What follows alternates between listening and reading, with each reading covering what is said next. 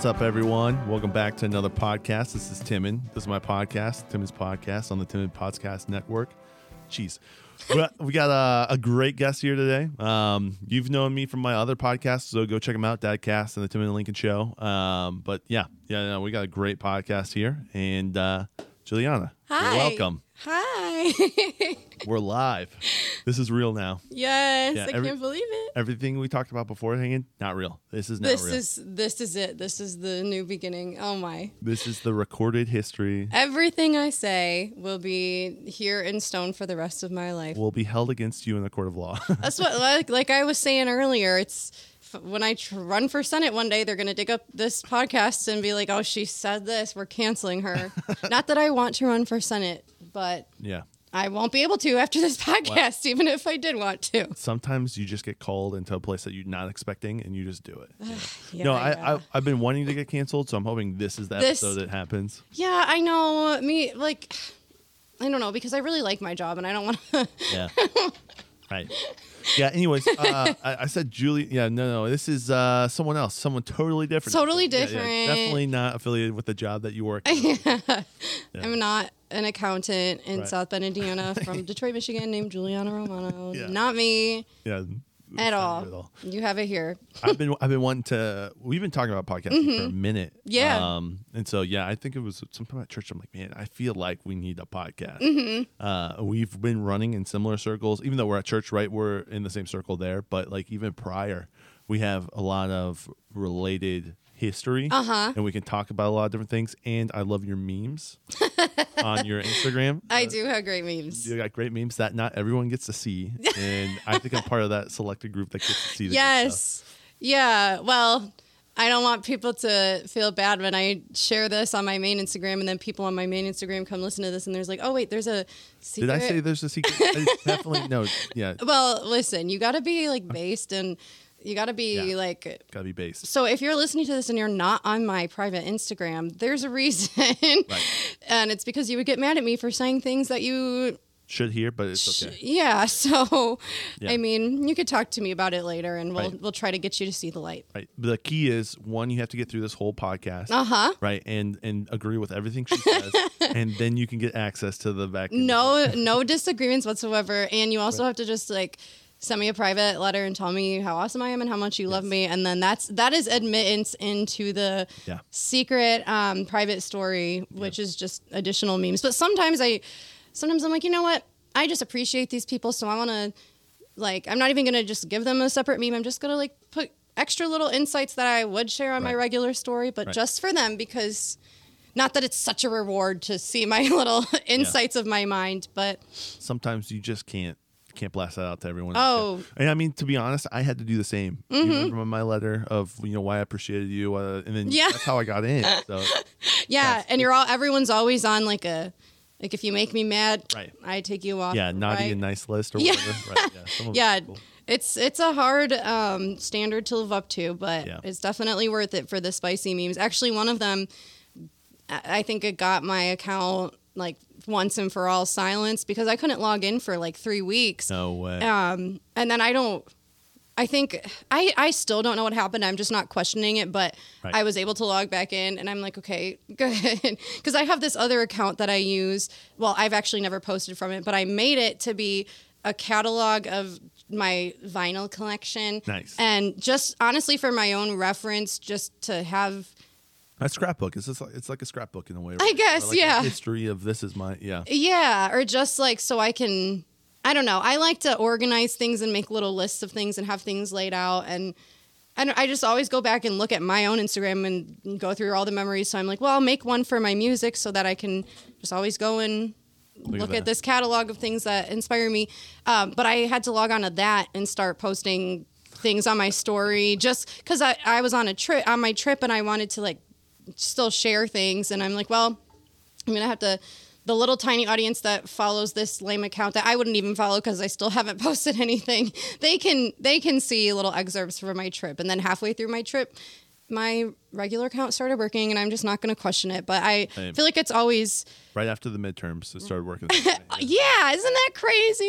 And it's always the dumbest things that get my because I think because my Facebook is linked to Instagram, Yeah. it's never any of the actual bad things I say that get flagged. It's always something dumb that's not actually bad. Like one of my cousins was posting about her daughter and how her daughter was just like being bullied by the mean girls at school in like 5th grade. Yeah. So I commented, girls are the worst. And because the algorithm detected that I was being sexist and saying girls are the worst, that like a year after the fact, I started getting like restrictions on my account that were linking back to that. Wow. And I'm like, that's so dumb because it's been literally a year and there's a little bit of truth there. there's a little bit of truth. Yeah, especially if the girls are bullying. Like, yeah. Yeah. I'm like, clearly whatever bot picked this up never was a 5th grade girl because the girls are mean. And like, especially they're bullying my little cousin. Like, I don't like them. And for some of the things that I say, Facebook never picks up on it. And then this one thing, I feel like that's happened a few times where... Retroactively, they come and cancel you later. Yeah. Just wait till this episode pops up.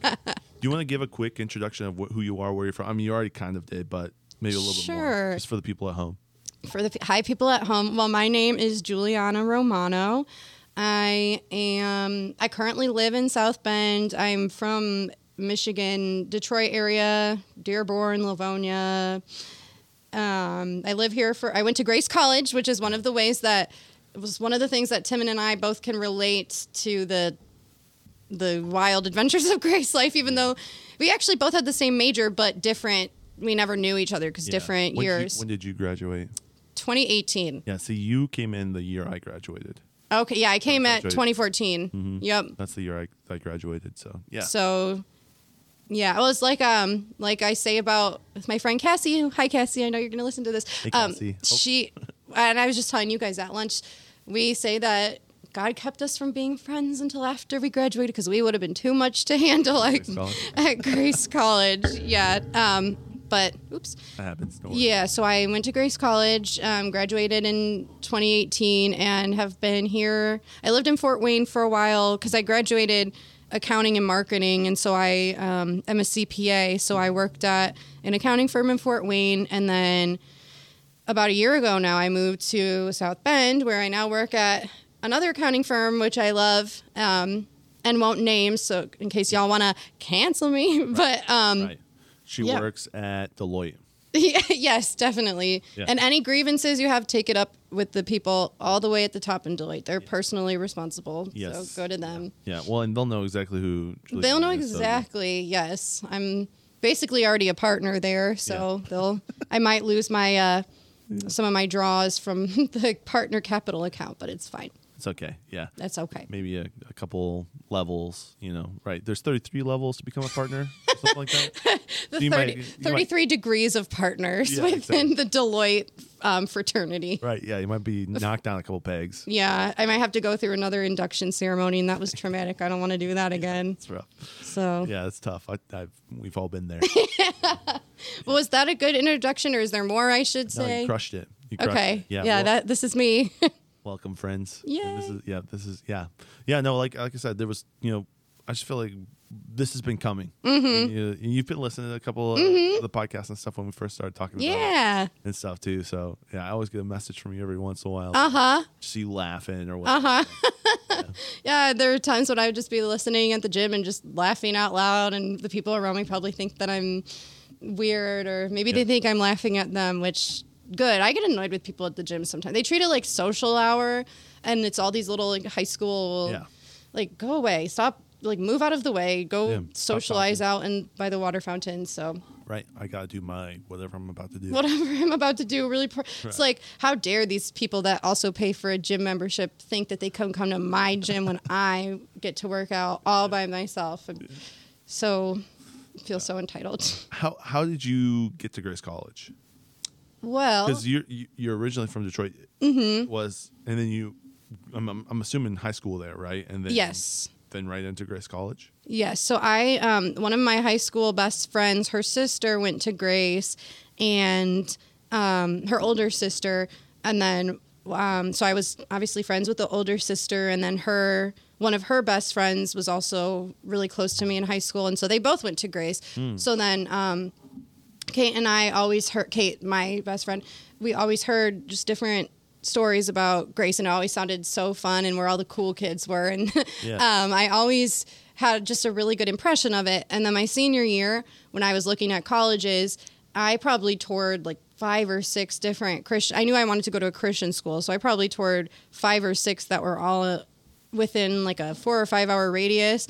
But I never looked at Grace because I always thought of it as just that school where because I had gone to visit with Kate, and I'm like, oh, I just have a lot of fun there. Like I'd probably be biased, so I'm not even going to think about it. Wow. But none of the other schools really felt right. And Cornerstone in Grand Rapids was going to give me a really good scholarship, and they really wanted me to go. Their president, I don't really know who he was, but I guess he was my dad knew who he was from, I think he was kind of like a minor celebrity back in the Detroit Christian community back in the day. So your dad or the president? Or sorry, the president was. And so my dad was like kind of fanboying when he's oh, you're going to go meet that guy. And then I had, this special interview with the president because he really wanted me to go there. And then he was like, make sure you tell Dave I said hi, because my dad couldn't come with us to the college visit. Way. He was selling it. Yeah, he was. But I just didn't. And my aunt and uncle at the time had lived there.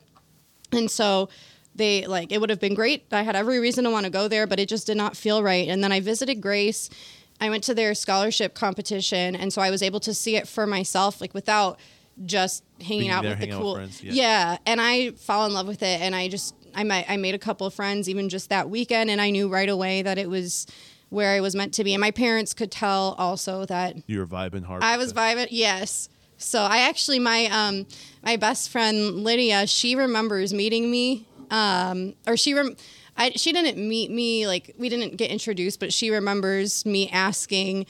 There was one point where they had all of the people in the competition, like you could ask, there was like a panel, I think, and I asked them if like I would still be allowed to go there if I believed in the gifts of the Holy Spirit being continued for a time, because I had just come from an interview or a college visit at Cedarville where you had to sign a form saying that you wouldn't like practice speaking in tongues or something to that degree. Like I don't want to misquote. You wouldn't practice witchcraft? Wouldn't practice witchcraft and That's wild. Yeah, or it was something. Yeah, again, I don't want to make... If you come to our Christian college, you can't think about half of the Bible. Just don't think about it. Do you remember when that bush talked to Moses? That's not real. That didn't happen, and if you believe it, you're a pagan. No. No, but there was something... But who's the real pagans? Huh? Cedarville's the real pagan. Cedarville's the real... Mm-hmm. Grace College. Okay, go ahead. But Cedarville is at least in Ohio, so they do have that going for them against Grace. But so I just needed to make sure that... And I wasn't even super versed in but at the time I was just but I don't want to be in a place that already my acceptance is and right out the gate. And it's not like Grace was very charismatic at all either, but I think when I asked that question they probably just looked at me like I was crazy, like what do you mean, like we don't care. I don't know, but Lydia still remembers me asking that, and then I guess we became best friends over the course of our freshman and sophomore year. The timeline's a little debated on our friendship because she had a big friend crush on me from afar, and I just thought she was that annoying girl that was really smart, and she kind of embarrassed me. We had a group project together, and we were doing a presentation, and she I thought she embarrassed me in front of the whole class because she corrected me on something, and so I just didn't really like her. But now we're she's I love her so much. But I told myself I wasn't going to go on tangents, and here we are. No, it's cool. I love tangents, but I can also bring yes. Back, that's why it's good that you're this is your show. You just direct it wherever. Yeah. What growing up, what type of church did you grow up into? Speaking of the gifts of the Spirit and stuff, what? It's interesting that you asked that question going into Grace College. But so, what was your background going into Grace? I grew up going to a Pentecostal church or charismatic. I use those terms interchangeably, but I guess they're different. Yeah. But yeah, just continuationist charismatic church. It wasn't over the top or anything, but it was definitely, that was...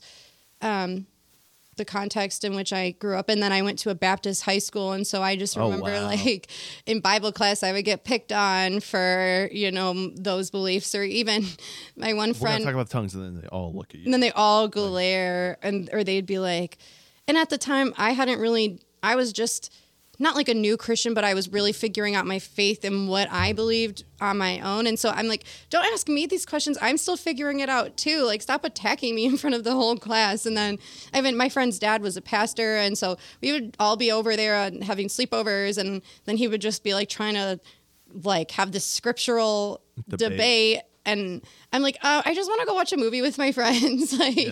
So, but yeah, that was. He's like, no, you need to sign this covenant right now. Yeah. Never. There will be none of that foolish blabber in my house. No, So we, but I mean, it wasn't. I would say we probably followed the biblical protocol really well, where we would get interpretations a lot, where it was almost like we would have people that might be speaking in tongues during the service. It wasn't like one person would speak in tongues to everyone, and then an interpretation would come. It was almost like the lady would, I don't know if she would hear someone speaking around her, but she had a big gift of interpretation, and then she would give that to everyone else. Yeah, and it was awesome. So yeah, that was my background in the Baptist high school, and then Grace College, which is Brethren or what. I had never even heard of that until Baptist, basically Baptist, whatever they are. Starts with a B. Yeah. Yep. Basically. Yep. But no, that's fascinating. What were you always an accounting major? Did you come in just like, I'm gonna do accounting, or like how'd that happen? So I had wanted to actually go into pre-med because I really loved the first hardest. Hey, right? Are you talking about majors? Yeah. That's what they would always say. They would always say, or they would say that pre-chem is the hardest, or whatever. Chem is the hardest. Yeah. But organic chem had an open book final, and intermediate accounting didn't. Oh, so we are, in my mind, that was the hardest class. Yeah. But I wanted to do pre-med, and at the time, when I first got there, I was still undeclared because I was either going to do pre-med or business, and I don't think the science department was that strong. And then it wasn't bad. It was just a lot smaller. And because schools like Cedarville and Taylor and just some other schools had heavy. Yeah, they're heavy. Yeah. And so I was like, okay, if I go there, I know what I'm going to do. But then God opened the door to go to Grace. And so I was undecided. And I took my first business class, just the foundations class, and I loved it. And so I had a really bad group project where the guy just didn't. Like, he made us do this because you have to make a business. Mm-hmm. And he had us all do this very specific sort of business that was basically his area of expertise, like video production. And none of us had any experience. So obviously, like, we needed his help to do it. And he just like ended up not coming to any of the meetings. And like, but he's the one that had the idea. He was the one that had the idea. And then he was just out hanging out with his girlfriend and then planning his proposal to her. And so like, I basically had to do Grace College stuff. That is so Grace College. Holy cow. And then I ended up having to like do it all, but then not to worry, he came in as the knight in shining armor like the week before the big presentation, and he made a really cool, like, good quality video that I think we won second place. Like, we placed pretty well because it was a good video, but so yeah, he got all the glory for making this cool video, and I'm the one who had to like get everything together, and then he declared himself like the CEO and all of this. Goodness. It's like a hostile takeover. But a girl named Alyssa that was in that group with me, we became pretty good friends through that. And so we still, to this day, when we like talk on social media, we just joke about that video because it was so traumatizing. But through it all, I still, I really felt a connection with the business department. And so I was like, okay, I will go that route. And so I was a marketing major. And then for my first, or every business major has to do accounting class. And so I kind of had a feeling, I feel like I'm going to like this. Everyone says it's really hard, but it sounds like something I would like. And then sure enough, I just fell in love with it. And I mean, an amazing professor. That's the cool part. Yeah. Yeah. The professor that was probably like the highlight of Grace College. Honestly. Yeah. Honestly. Yeah, that. Or watching my friends get kicked out. It's hard to figure out which one. But yeah, no, Sticker was amazing. I love Sticker. Yes, I always say the business professors at Grace were probably like the biggest blessing of my time. Down to earth. Yes. Yeah, just not in the bubble. Like that's right. the best way to do it. And not in the bubble. Like they had real world experience, and then they would come back out of the goodness of their heart to teach. Like we had, like Grossnickel was a retired executive from a really big company. So like cool.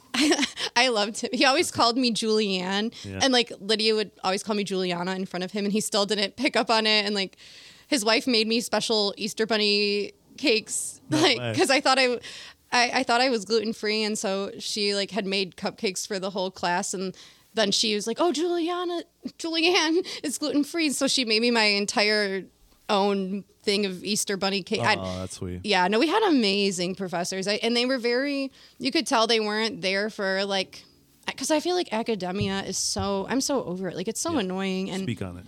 it's just people that think they're so full of themselves, and they think that like, oh, They think they're at the higher level. and they're not. They're just regurgitating what they were paid to say, or like what they were. Right. Yeah. Well, and some of it, I mean, so some, both and, right? But some of them are just regurgitating, and there's no like actual thought. And some of them are actually have a thought, and then they're teaching those. But majority are just like, this is what we're supposed to teach you, and it's well, exactly. it's like, dude, this does not make you better than me. It just means you can read and then speak. I mean, Right. I could watch a YouTube video and then have the same level of understanding that you may have as well, right? Exactly. Well, and that's why, like that other kind you mentioned, where they actually have thoughts. That's what I really liked about the business department, and I felt like they weren't. They didn't have this complex of thinking that they're better than everyone else. I guess I don't want to get too specific, even though I doubt that they would listen to this. But there was a person that I knew. I'll guess the names. Go. Just a person that I knew that an old family friend that, yeah, just kind of went off the rails a little bit, and Yep. Oh, I know him. you know, but he is a professor and a PhD and like just got tenured, and I literally remember him on Facebook. Like he would post, you know, those. He was trying to be one of those cool like independent Christians that like think that deconstructivist. Well, not. It was more like in terms of politics. He's like, well, I'm too good for the back and forth, but I'm still gonna like pretend I'm this independent. And so like he made this post talking about how like a lot of Christians didn't want to vote for Joe Biden because of abortion, but voting for Donald Trump was just as bad because he was like a bad person. But some of the ways that he was, without going into it, there was some personal history that he was like kind of putting in there without that was very hypocritical, and like just a situation that with a mutual family that we knew that had caused a lot of hurt. He was like, I don't really know how to like allude to it too much, but he was not practicing what he was preaching. Sounds like basically, and there were some things that he said that were like very hypocritical, and so he got mad at me for like calling it out. Did you go on the comments and say some stuff? I laugh reacted to his comment where he said the XYZ, which was like the thing the direct, and it's not just a little. Let's just so it has to do with pastoral infidelity, or like he supports a pastor that had made a big scandal about that. Right. But then this guy was still talking about how you can't support Trump because he's like, we wouldn't tolerate that from a pastor. So why are we tolerating? But he did. Yes. Yeah, and so you made it. And there's a lot more to that, but all that to say, he just like got mad at me for laughing at that. But then he like, the reason I brought it up was because it's this. He's mad at you because you don't have tenure. I know, right? I'm just this dumb. They would act like I was this like bad business person, or like evil for going to the business world, and their kids were going to like ministry, but then their son left ministry to become a MBA, like just going to the business world. So it's like whatever. But I just remember seeing him like get so mad at people on his Facebook for not being political science majors, and he's like, well, due to this study that I read called voting. And he would do like the whole quotation, like voting patterns in published in 1963.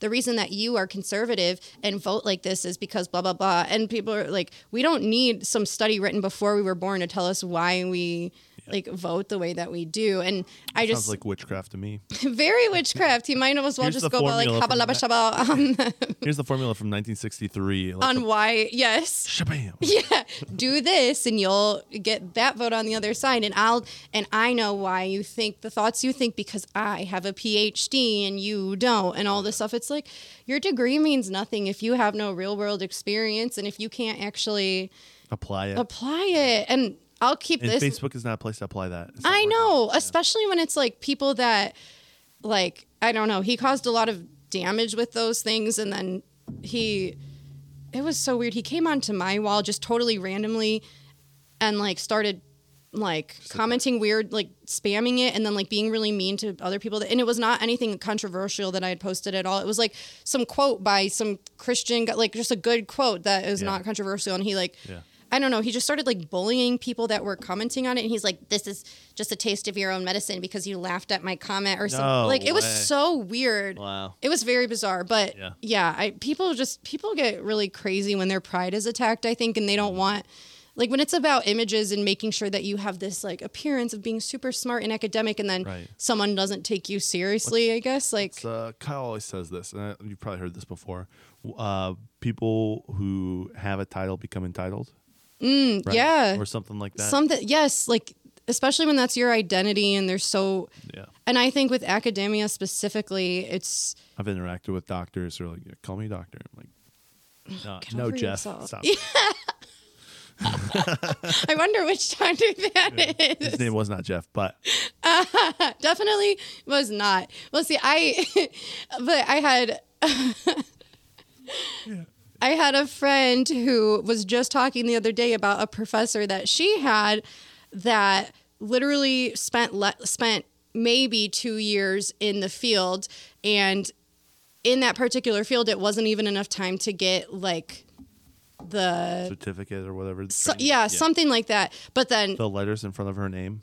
It wasn't even enough time, but it was, I guess, too hard because she just dropped out and just went to be a professor, and then was like professing on how to do this thing. And then my friend's very smart. You could probably guess who she is. She lives in sunny Florida now, but like she was I'm like, she could have probably taught better than this lady who had like less experience in the real world. And I just feel like there's a lot of that with professors and in academia, and they think that like, oh, I've spent the better half of my life just researching what my superiors tell me to research, and that makes me better than you heathens that don't even have a college degree. Yeah.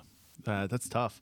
I feel that too. I've started to feel that a lot more. I've actively dissuaded people from going to college. Mm-hmm. I'm camp counselors in the summer at times, and I mean, I'm talking these seniors, and some of them are going to Grace College, so I tell them all the reasons why they shouldn't go, and I lay it very clearly out, like the things I wish I would have known when I would have gone. Right? You know, there are snitches. They're going to make sure that there's going to be people that hate you. The leadership could be good, but a lot of times it's not. Things like that. Just like just be aware. Like it's not all a fun package. People don't have your best interest in mind. Yes. I learned that the hard way. People actively will be very kind to your face and then stab you in the back. And that just happens. But when you go to a Christian college and you're an 18-year-old kid, you're just like, I'm going to find my brothers and sisters in Christ. And you go there and it's like a lot of backstabbery, a lot of this is how you have to be or whatever. But yeah, that aside, I tell every kid that goes to college, I'm like, don't go. Yes. Like, or if you go, make sure this is what you want. Don't. I know everyone's telling you to go. I want to be that one person that says, don't go. So, yeah. I'm the same way. Like, I've told even my younger cousins that are starting to go. My one cousin, he applied to Grace. I don't think he's going to go there. I think his mom was just having him apply to as many as possible, I guess. Yeah. And I think they have a free admission, like no admission fee, so why not? But he got accepted. But I'm like, I mean, and he's more like trade oriented anyway, where he's more like into engineering, or if not engineering, then something like tactile with, because he's very like, he loves engines and like breaking things apart. And so if like either a tech school like that or just one of the trades, and you know, I'm just telling him like, why go and waste your time? Like, don't exactly. Yeah. Especially when you don't need it. Like unless there's something very specific that you like feel called to do. Yeah. Otherwise you're just going to it's so expensive and you'll get saddled with debt. It's not, and I'm like, I had my qualms with Grace, but like I did have a good experience in a lot of ways. But I also like when I think about it, I'm like, it was so I had such bad like health problems from it. Like the food was so bad and like I was never sleeping. And like in some ways I kind of feel like it was like I was worse off. Oops. No worries. My wine just ran into the microphone. Just different. I don't know. It's like you could just skip college and just go right away to the trades and start making. Now you have to be good at that. And like, I'm not someone that would do well with manual labor, but if you mess up, or if you drop out, right, you're not saddled with debt. Exactly. Right? And there is a little bit of like learning how to adult. Like I gotta wake up, I gotta do my things. Like, some of that they say you get that at college, but like you don't. It's like you gotta. I would get like 3 hours of sleep a night because I was just like so up hanging out with people. And yeah. The relational aspect was nice, but then after a while, like I got so burnt out from that too because a lot of that is. I mean, it's just it's hard to have boundaries when you live on the same, like you live with people and they know where to find you. And that got very exhausting as well. Just 1,500 people at the school. And so everyone knows everyone else's business.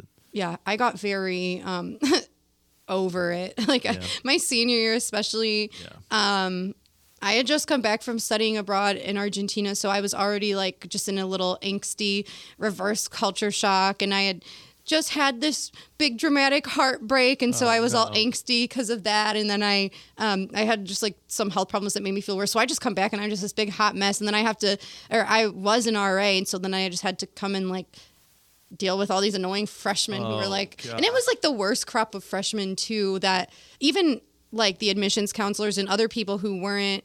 Because, you think, okay, you're a senior, you think all freshmen are dumb. But even these people who their job is to work with freshmen, they're like, this is the worst crop of incoming people we have ever seen. Like they were ridiculous. And I just like was so over it and so ready to be done. But yeah, college was interesting. But I have a lot of good friends from there.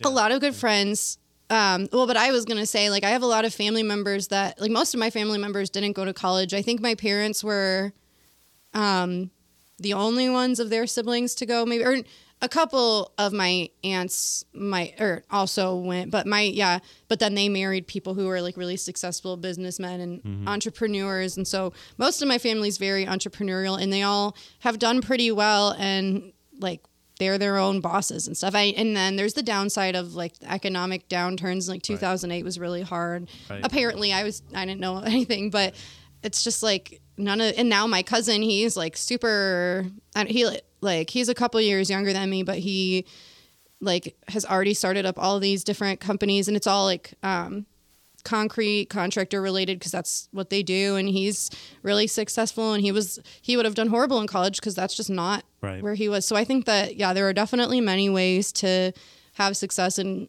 college is just one very specific way, and you have to be sure that it's what you want, because you do not want to be saddled with debt that's going to take you forever to pay, and then you're making much less a week, because a lot of the degrees too, like, you're not going to get a job in that field. Like you can still right now you can get a job anywhere, but like, I don't know, if you study something very specific, you're not going to easily be employed with that, and it's not really going to pay for itself. So yeah, I know. There was just a bunch of baseball players I knew. They were doing it's like health science, basically, like physical therapy. That's what they did. And then when they got out of college, they all just worked at like factories or Subway. I remember one guy saying at Subway. I'm like, yeah. So you graduated to work at Subway, which is, I understand. You know what I mean? You're just trying to grab a cup. I'm like, dude, why? Why'd you go to college? Yeah. Yeah. I mean, hopefully it was all paid off through your scholarship. Let's hope so, But it's like, dude, it just didn't make sense. Right. I mean, and what I'm doing right now is not tied to my degree, right? I do stuff outside of that. What you do is tied to your degree. Like that makes sense. But I think even like in accounting, maybe you can't be an accountant, but you can run books for a business as long as you just get into it. Oh, yeah. I know a lot of people who don't have the degree but have work experience, and they know just as much. Oh, definitely. So. Yeah, I do too. I know a lot of people that are that don't have college degrees that are smarter than people who do. And even, in the field of accounting, I'm the treasurer for a nonprofit called Spa Women's Ministries that is kind of like a rehabilitation home for women. And it's been really cool getting to know people that work there. And the finance director, she's super cool. I love getting to talk with her about things. But she, like, if I remember correctly, she didn't go to college. Just she and her high school sweetheart just started working right away because his family had a business, and so they worked there. And so now, like, they still do that. And then she has this other job as well. But she's like, yeah, everything I know I learned from that. And she calls it the school of hard knocks, which is what they say. And like, she's very smart. She might not know the technical nerd terminology, but who cares? Like, she could still balance. She's a lot smart, like very sharp. And I think a lot of people get stuck in the textbook smart, like, intelligence, thinking that, okay, I can just memorize facts in a book and like do well on a test and people will say I'm smart, but they have no actual street smarts, or I don't know. Yeah, the smart people are the ones who wrote the book. Yeah, and then if you just memorize it, and then another bad thing about college is it's, especially at Grace, because of the 4, or however they have it broken down. I don't know if they did that when you were there. My first year was semesters, and then they switched to like quads, which was 2 sessions in a semester, basically. Yeah, it's 8 weeks. Yeah, 8 weeks. That's one semester, 8 weeks. Yeah. The thought process was you can learn more because you can take 3 classes, and then you have 18 credit hours, or however that works. Yeah, it was just very rushed, though, because they did that my whole entire... Try cramming all of your accounting classes in 8 weeks. I did all my stuff, accounting, in 8 weeks. It was crazy. You just memorize it and to forget it. You don't really learn it. Oh, man, yeah. Yeah, I mean, I can't really talk because... Intermediate accounting? Oh, my word. Goodness. Yeah. That was horrible.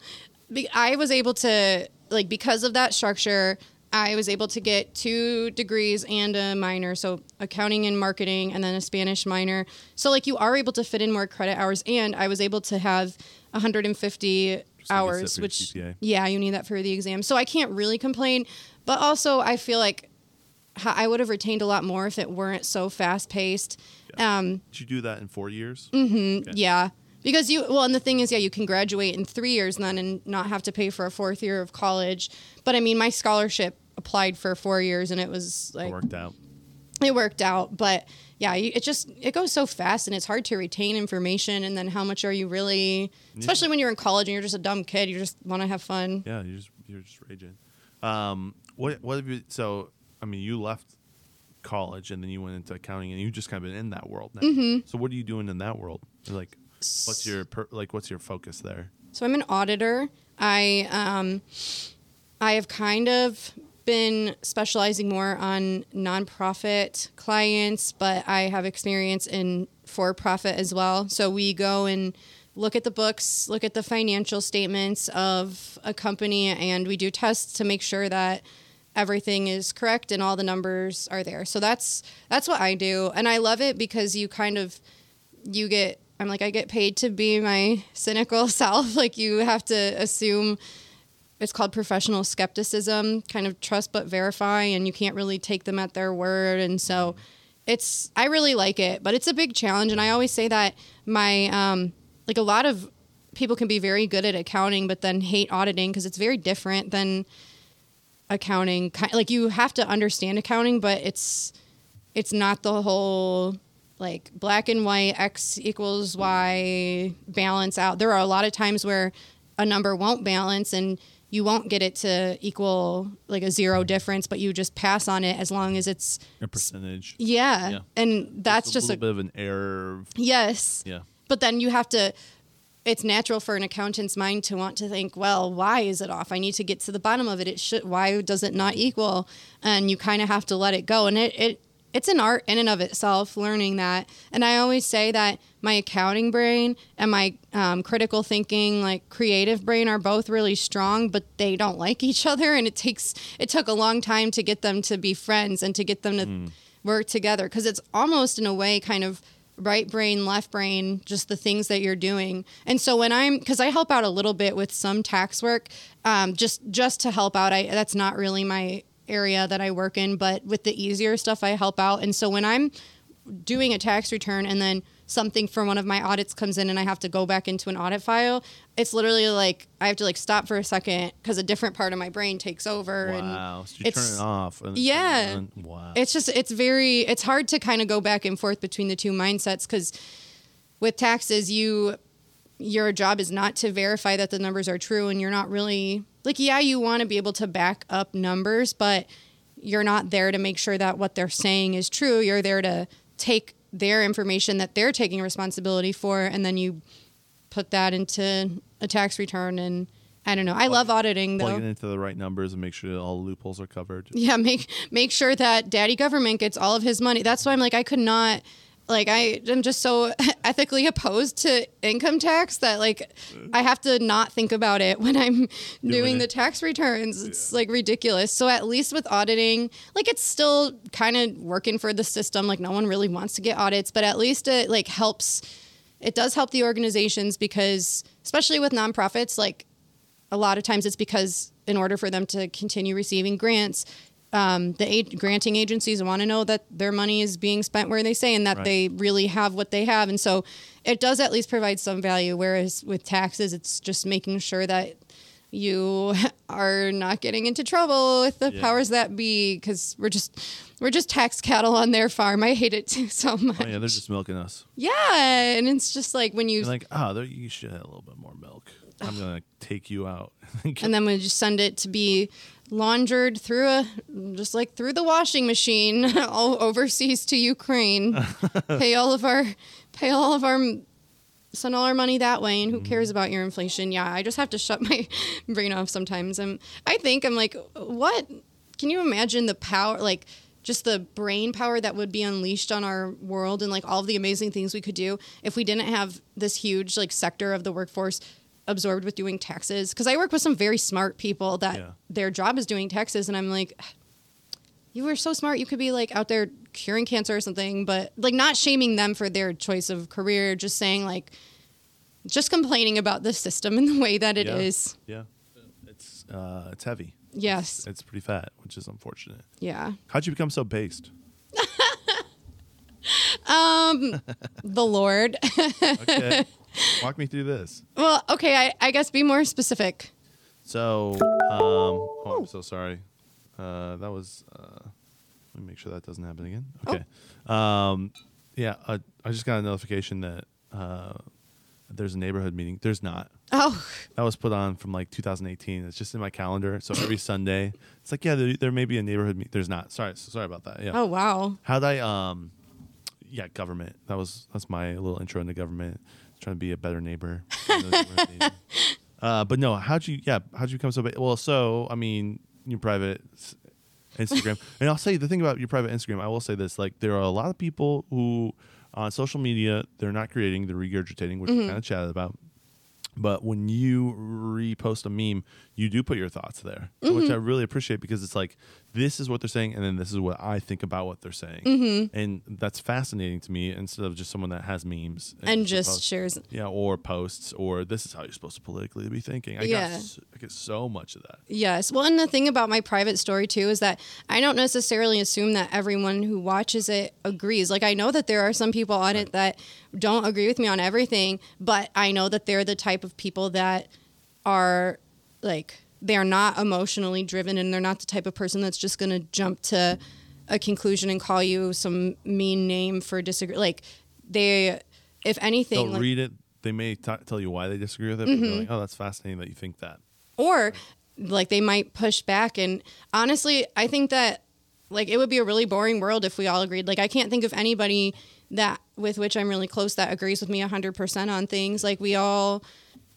And I like our society we've become so sensitive and so like inoculated to other viewpoints that we think that anytime people disagree on something, it's it's bad and it's a conflict, or that it's a negative conflict and that it's this big detrimental, like, oh, we can't ever disagree. But I'm glad that my best friends don't agree with me on everything, because I think you need to be able to defend your beliefs. And if you have a belief that can't be questioned, it's not worth having. And if you don't know for yourself, if it can't stand up to criticism and it buckles under scrutiny, then like, why are you even believing it? You have to make sure you have your own beliefs and that it's it like you stand by them. And so I like and now if somebody is, I've had people that I've literally just blocked from my Facebook because they would never engage with me unless it was something that they didn't agree with. And then they would just like come at me. And I'm like, I am more than happy for you to disagree with me. But like, if you are only like, if you never interact with me, otherwise you never like any of my other things or like talk to me or like, it's like, I forget that you're even there until you just like post some novel about how evil I am or whatever. Like, then you're not like really a friend, and I don't really want you seeing this stuff, and you're not having a good faith conversation. You're just there to fight with people. I literally had someone that keep you in line. Yeah, they're gatekeepers. Yeah, yes. No, I had a girl that did that once. She would have people. She go to Grace College. Yes. Mm-hmm. Okay. All right, keep going. We had people that I still don't know who they were, if there were more than one, but we were friends, and then she blocked me. I mean, she had stuff going on in her life that I think kind of accelerated the decay of her worldview, but she blocked me after a certain point. And I guess there were people at least one person on my wall that was like a snitch, because there were a couple times where she would unblock. About Grace College. Okay. Yeah. Right. No, she would go to her blocked list, unblock me, and then comment like, oh, somebody just informed me that you posted something like harmful, which I didn't, but like, and then she would then post like some really long essay on like a comment on something. And it was so weird. And that happened a couple times, and it just felt, so then at one point, and then she must've been like refreshing my page, because I made a post. I'm like, okay, whoever you are, if you disagree with me, please tell me, rather than just having somebody that doesn't like me just randomly come onto my wall and start attacking me, because like, you need to be able to like discuss it with me. Don't just be weirdly snitching and creeping on me and then go tattletale to mommy so she can come fight for you. And then like the second that I posted it, she laughed at it. So she must have been just like refreshing my page, waiting for me. It was honestly creepy. And so then I just ended up blocking her, because I'm like, I don't want her to have the power to keep unblocking me and like stalking. It just got really weird. And I'm like, and it was strange, because we used to be able to have good conversations even when we disagreed about things and have the benefit of the doubt. But I think like I know some stuff in her personal life kind of made her unstable, I would guess, or just I don't know. I'm trying to be like kind, because I don't want to say anything bad, but it's probably witchcraft. No big deal. I mean, literally, probably. We'll keep going. It all is. It all is. Yeah. What was the thing that you said about girls? Girls are tough. Oh, no, girls are the worst. Girls are the worst. And then Facebook restricted me. Right. Come on, Facebook. I know. You're enabling the worst behavior of these people. I know. Anyways, yeah. Yeah, that's what. So, but the question is, how'd you become based? Okay. How did this happen? Where did this come from? Because the majority of the people that I know that came from Grace, or even like our generation, right, we're outspoken when it's culturally accepted, right? So when it's okay to say what you say it along with everyone else. You can't really have critical thinking, which we talked a little bit about, because or you can, but it's just not something that you post or talk about. And then, there is kind of a narrative that everyone has to kind of agree with and believe right now. And I feel like sometimes you don't agree at all, and you're very outspoken about that. And where other people that I've met at Grace College are the direct opposite. And so I just don't understand where you came from. Does that make sense? Like, yes, it does. How did you get to the point where you're at now? And what was the journey along that way? And has it been always that way? Or, yeah, how's that for very open-ended? No, that's good. Well, I think I've always been... I've always been outspoken, and I've always been kind of critical, like not necessarily in a negative way, just like that's always just been how my brain thinks. But I felt like it wasn't until I studied abroad that was kind of my breaking point, when I, my entire worldview was just, because when you are out of I had traveled before, but I had never actually lived somewhere where it's not just a fun trip, but you're living there and you have a life and just a routine. And it just totally blew my mind that, I don't know, God, I was also going through a little heartbreak at the time that was very dramatic to me. And so God used that double whammy kind of, yeah. Was he liberal? Yes. Yeah. He's the one that brought Cassie and me together. Hi, Cassie. You know exactly because we both. He kind of then after me, he kind of like did the same little song and dance with Cassie, and so then we kind of became really good friends from bonding over it. Trauma bond. Nice. Yes, but he. No, yeah, I'm very glad that didn't work out now, but God just totally revamped my mindset because when you're taken away from everything that you know and you're in a whole new context, you have to learn who you really are when like what part of you remains when you're taken away from everything you've known and how much of you is just your like upbringing in your environment versus how much of you is maintained when you're somewhere else. And then I really saw that God truly is the constant factor that does not change. And I just really got a lot closer to him. And that just, I don't know. It's almost like my life is like pre-Argentina and post-Argentina in terms of how I think about things because I just had I call it broken in a good way. Like I broke through the glass almost and I just see things a lot more critically. I've always had a bent towards being a critical thinker and towards like not they call it conspiracies, but like I've always like leaned that way of questioning things. Why does this happen this way? Yes. Yeah. And like it's just in my nature. People call it cynical, but I call it ecclesiastical. Like it's in my nature to just assume that everything is meaningless without Christ, as cheesy as it sounds. Like that was the book that got me through a really bad period of depression and dealing with like kind of the trauma of your entire world being flipped upside down was clinging to that book. Like, oh, there's this part of scripture that explains how I'm feeling. And it's not I'm not condemned for having these questions. I just like God is the thing that gives things meaning and to which you have to orient yourself. And so, yeah, I guess I just kind of, that was the start maybe, or it had been starting, but that was like the boiling point maybe. Yes, definitely. That was like the catalyst. And so I guess, and what year was that?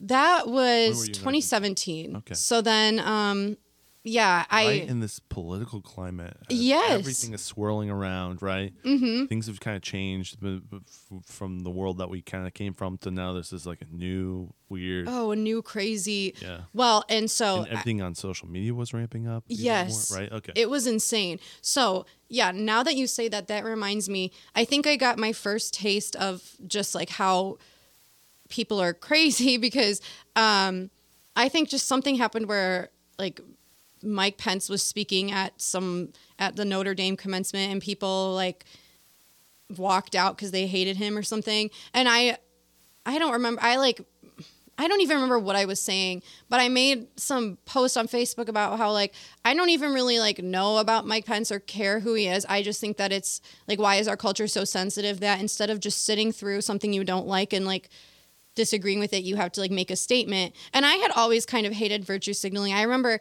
calling out like when people were so mad about, or the whole Starbucks like not saying Merry Christmas or whatever. Oh, yeah. But everyone was getting really mad about it. But I'm like, I've never seen, or people were getting mad about people being mad at it. And I'm like, I've never actually seen someone be upset about Starbucks saying that. I've just seen people like getting mad at this fake problem. And so that was when the thing I really remember when I started to notice the virtue signaling pandemic, pardon my French. But then, canceled. Yeah. Well, on social media, I just like, I don't know why, but I had just shared this article about how like, if I don't like Hillary Clinton, but if she were giving a speech, I would just like sit through like, and now maybe I wouldn't. Now maybe I would walk out because she's gross. But at the time, and things weren't kind of cool to hear what she has to say. Right? Because like we live in a world where we only hear what she said from other people. Exactly. It's like if you have the opportunity to be like, no matter how evil you think this person is, like, I don't know, don't be a child. You're not doing any favors. Yeah, I knew someone that he was like very well. Actually, I'll talk about him in a minute because that's part of this journey. But he had met Hillary Clinton, and I was like, oh yeah, did you tell her to stick it where the sun don't shine? He's like, no, I just shook her hand. I was like, rock on, Hillary. He's like, there's enough like hatred, and yeah, I might think she's like an awful person, but what am I going to do by being rude? So Yeah, what a beautiful thought. I know. I'm like, that's probably very mature. Yeah, it was mature, but so anyway, where was I going with? Oh, so anyway, when I like made that post about, I mean, like, even if it were Hillary Clinton, and I don't like her, but I would still sit through her message. So I don't understand why people have to make it all political. But like, I remember not expecting it, but getting totally lit up on that. Like, I had all of these people that, again, like, had been really good friends of mine, even just like come out of the woodwork and start like being like, well, he's so oppressive to gay people and he like hates blah blah blah. Like, I can't believe that you don't think it's bad to walk out and hit. Like, I just got the first taste of the ugly side of social media just for, again, I didn't think I was saying anything controversial, and so that kind of ignited me to like see, okay, these people in my generation are really lacking some like emotional maturity, it seems, because they can't, I don't know. And then that was the time, that was when the whole, the Evan Kilgore marketing thing happened too. And I remember watching that unfold from afar, which, hi, Evan. Hi, because I have this little group, well, maybe I shouldn't say it in public in front of the authorities, but I'm in this little like group chat that might include one of the people just noted, and sometimes we just like make fun of Grace College, or just like, you know, we share memes too. But for those who don't know what happened, can you give just a real quick yes were you going to Grace at the time? Yes, so this was when I was studying abroad. Man, and I watched it all happen from afar. This so is some Grace drama. Welcome, folks. It was so enjoy. So there, once upon a time, there was a man named Evan Kilgore. Hi, Evan. He it was like Mr. Grace College, I think, like student body president, commencement speaker, just something like very involved, like very popular, very like Mr. Grace. And he was on the marketing committee. And was he, this was after he graduated. I think so. And I think he was in enrollment. He was doing advanced like admissions, maybe? Yeah. So, yeah, something where the team, they had like, I don't know, they were eating lettuce wraps and they're like, oh, they just made some like corny white people joke like, oh, we're being rap stars today. And so then they like dressed up like thugs and took just like this, oh, sorry, I keep running my wine into the microphone. They just like took these cheesy little pictures with like do-rags and just, they're like, haha, it's our rap album cover. But like, obviously, like no one, it was just like being dumb and like cheesy, you know, like no one was really taking it seriously. But then someone found it. Actually, yeah, there was that one guy, Chris Merrick or whatever. He like saw this picture and was like, this is racist towards black people, because apparently it was making fun of black people to just like because apparently rap culture is synonymous with black people for some reason. I'm like, they made the title NGA, which is a not Grace appropriate, right, or whatever. Right, but that was they were mimicking the album NWA, which is like an original, like one of the old school. Like, that was one of the founding.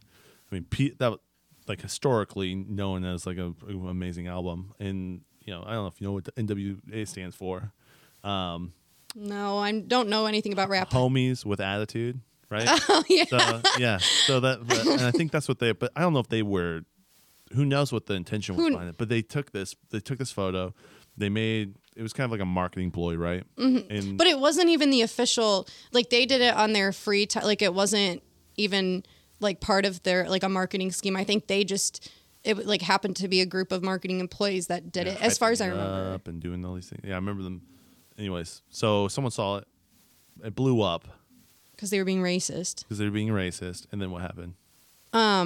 So it just picked up more and more steam. People were getting angrier by the day. And I just watching this all unfold from the Southern Hemisphere, like, do these people not have time on their hand, or have so much time on their hands that they're just going to like accuse people of being racist when clearly they're not? And then everybody that was in the picture got fired.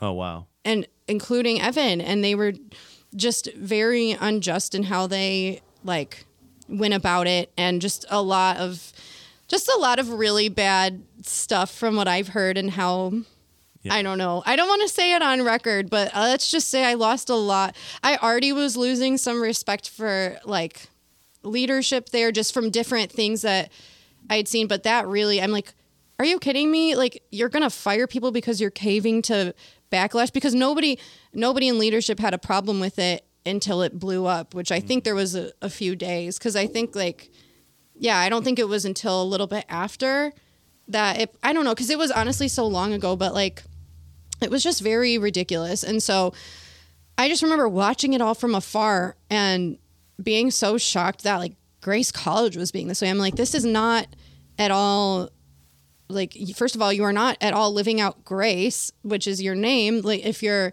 just letting the mob dictate you, especially when like anybody who knows these people. Oh, and then so Evan is just really tan, but people were saying he was dressing in blackface or something from literally just like having a tan. And so just stupid things like that. And they were just like, I don't know. It was just really ridiculous. I think, Emily something was another girl. I don't remember her last name, but I had a few classes with her and she was just like the sweetest. I remember thinking she was so sweet. And she also Emily Prof or something like that. No, something. Yeah. And like, she was like Vincel and who was the other lady? Oh, I forget her name. Anyways, yeah. I knew her.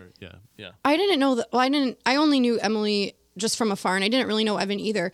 But I'm just like, Emily is such a sweetheart. Like, she is not racist. Like, you know, she was not out there to make.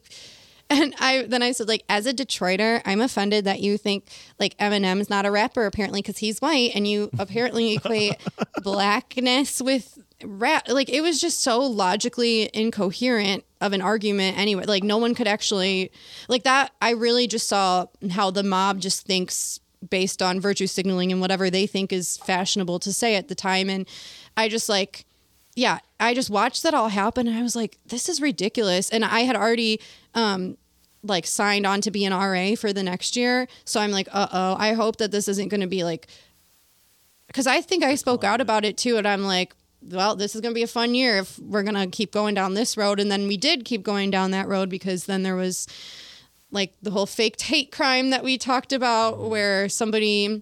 This was at lunch. We were talking about this. Yeah. Sorry. We were talking about this before the podcast, but somebody had faked a hate crime or faked like a slur written on somebody wrote poster board it was like a erasable board or something like that. Yeah. I think it was on his door, like his dorm door and front door. And he had like a dry erase board and he wrote like a slur on it, but you know, we weren't supposed to know it was him. But like everyone and then that went viral. Viral. And so they're like, oh, there's Grace College is full of racists.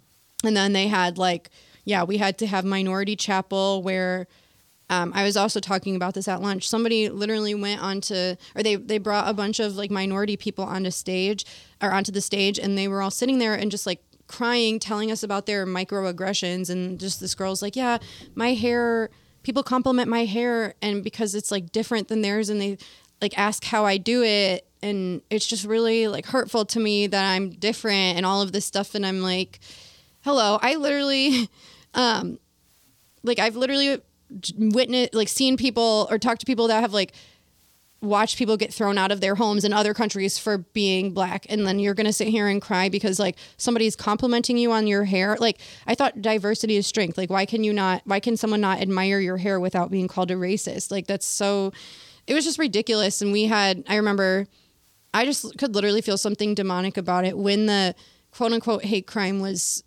like found, like when it first broke out. We had to call this emergency chapel together, and like where it was just this very like, our president was very much like, this was, I don't know. It just did not feel right. And this was before I even knew what happened, but like, I don't know how to explain it other than like, it literally felt like demonic almost. And I was having this like weird anxiety attack where I had to go we had to have a little emergency meeting with my RA team about, what are we going to do about this horrible racism? And we all, like, I remember it just all felt so forced and it was cringy. And then I had to just go out on a drive and blast my like Psalms through like songs and like scripture reading over myself because it was weird. It literally just felt like there was a bad presence in there. And I'm like, I could just there was so much, maybe it was a spirit of deception because there was deception going on, but And then they did these little protests. So the guy that broke my heart and the guy with that Cassie and I remember he was in the little protest against nothing. Like people just stood out in front of Alpha Dining with little signs that say like, hate isn't welcome here. And like, making such a stunning and brave stance against this false enemy. And like, the guy was one of those people just like so stunning and brave to be among the, I don't know, people just standing there virtue signaling. And it was just a very odd scenario. So that just really, my eyes just kept getting opened up to like, wow, so this is what the mob is like. And these institutions that will follow the mob, like if you want to follow the world and do like bend to the world's dictates, then that's your call, but don't call yourself a Christian organization if you're not going to follow Christ, and if you're going to just follow the whims of man and you're going to go along with, I don't know. So I just really got more and more, and they knew, like my bosses knew, I think, because someone told me I was on one of their blacklists of people that were against, like, because we even had to watch in they our had lists. That was all just conjecture. It could have been fake, but like they knew. Christ College has lists. They have lists. Yeah. Like, because in our training at the beginning of the year, we had to watch this video that encouraged us to like, oh, it's okay to apologize to your white or for your whiteness to some people like that are of color or whatever. And I just wasn't on board with that. And so I think more and more that year, I just kept getting really like irritated. So it started the year before. And officially, it started like to compound as all the environment you were in, as that all was unfolding. Because it kept watching getting it closer and closer to home. Well, there had been a fake hate crime at University of Michigan, so like around the same time, and so it was like, I just kept news. Yeah, and it's just like gross. So, yeah, I just kept getting. And that's unfortunate because there's real hate crimes that are happening, and yes, it's like that just diminishes from that. That's my thing too. I'm like, you're taking away from like actual instances of this by crying wolf, and like you're taking away attention and outrage from things that actually are harming people, and you're getting mad about these fake things. Like, why? Do you want attention, or you want to make people look bad? Like that's so sinful. Like these false accusations, and then you're trying to like make this organization look bad, but then the organization cares about its image, so they're bad too, because then they go along with the deception. And so that was bad. And then flash forward to 2019, I was dating someone that was like really libertarian, and I was just like conservative-ish. Like I had never really looked into like the theory of it, and I thought, and this was the guy that I talked about earlier with like meeting Hillary Clinton. That's why I said I was going to talk about him again. But like, so I just like thought that he was like, his ideas were kind of ridiculous. But like I didn't really, like, I was like, yeah, maybe. And like, he kind of had a point with some things, but it just kind of like sat in the back seat. And then, we like broke up around the beginning of 2020, but then shortly after, what happened in 2020? Right. The spicy flu happened, and all of a sudden, the libertarian viewpoint made so much sense, because I was watching in real time our government do things that no government should be able to do, and that just totally like, and then I got really like extreme about that, and now I'm at the point where like I don't even really know, like I'm not.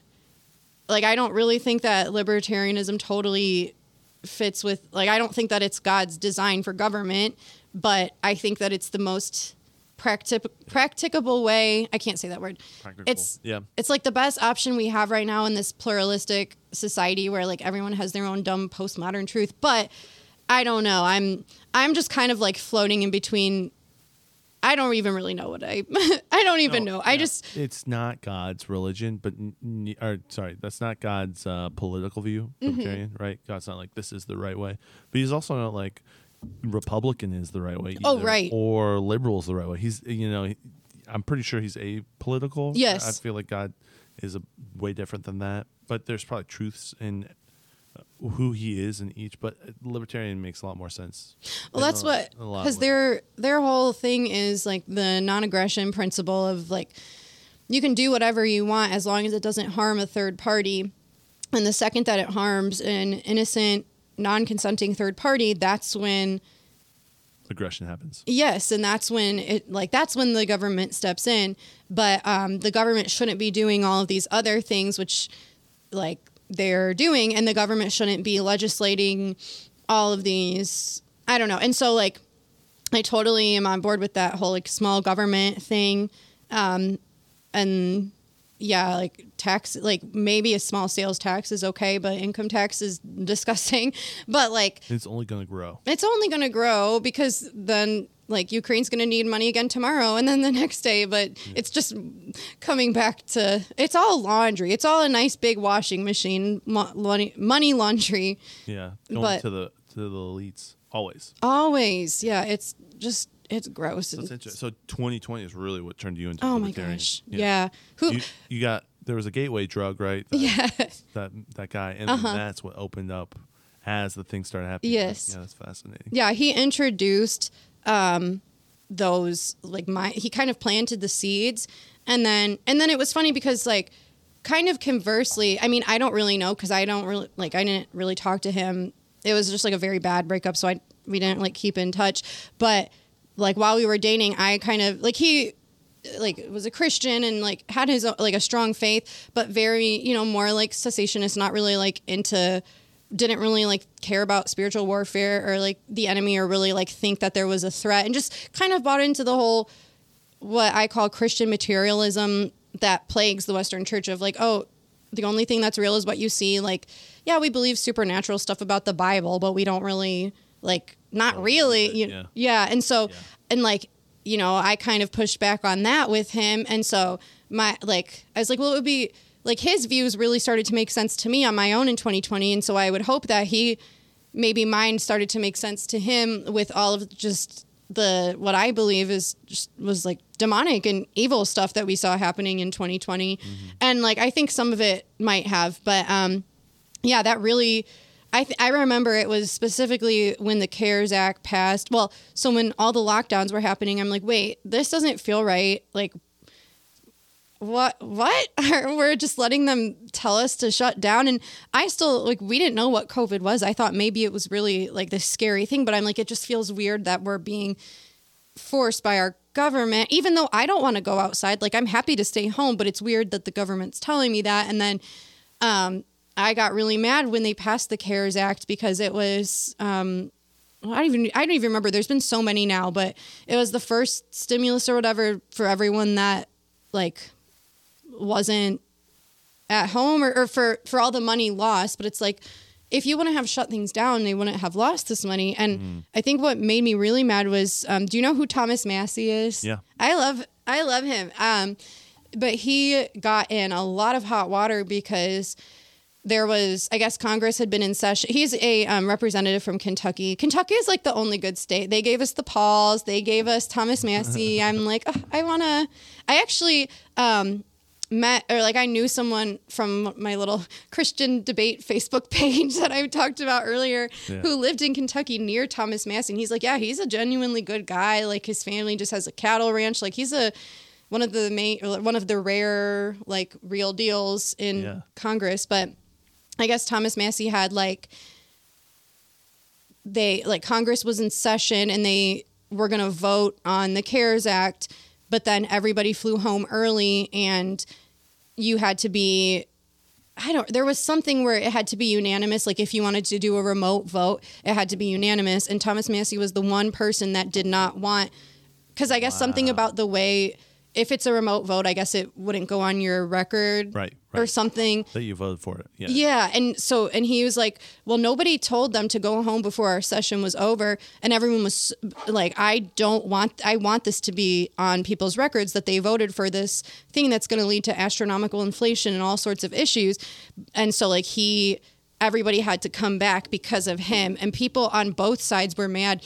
Donald Trump called him like a mass hole or something. Like people were so mad at him and that really pissed me off because I'm like, nobody told you guys to all go jet set and go home before your job was over. Like you're literally doing your job and everyone's like, we could have got COVID on the plane. It's like, you weren't going to get COVID on the way back. Yeah. I'm like, also Bernie Sanders, is it really such a bad thing if you you need to meet Jesus first, but if you your time was over.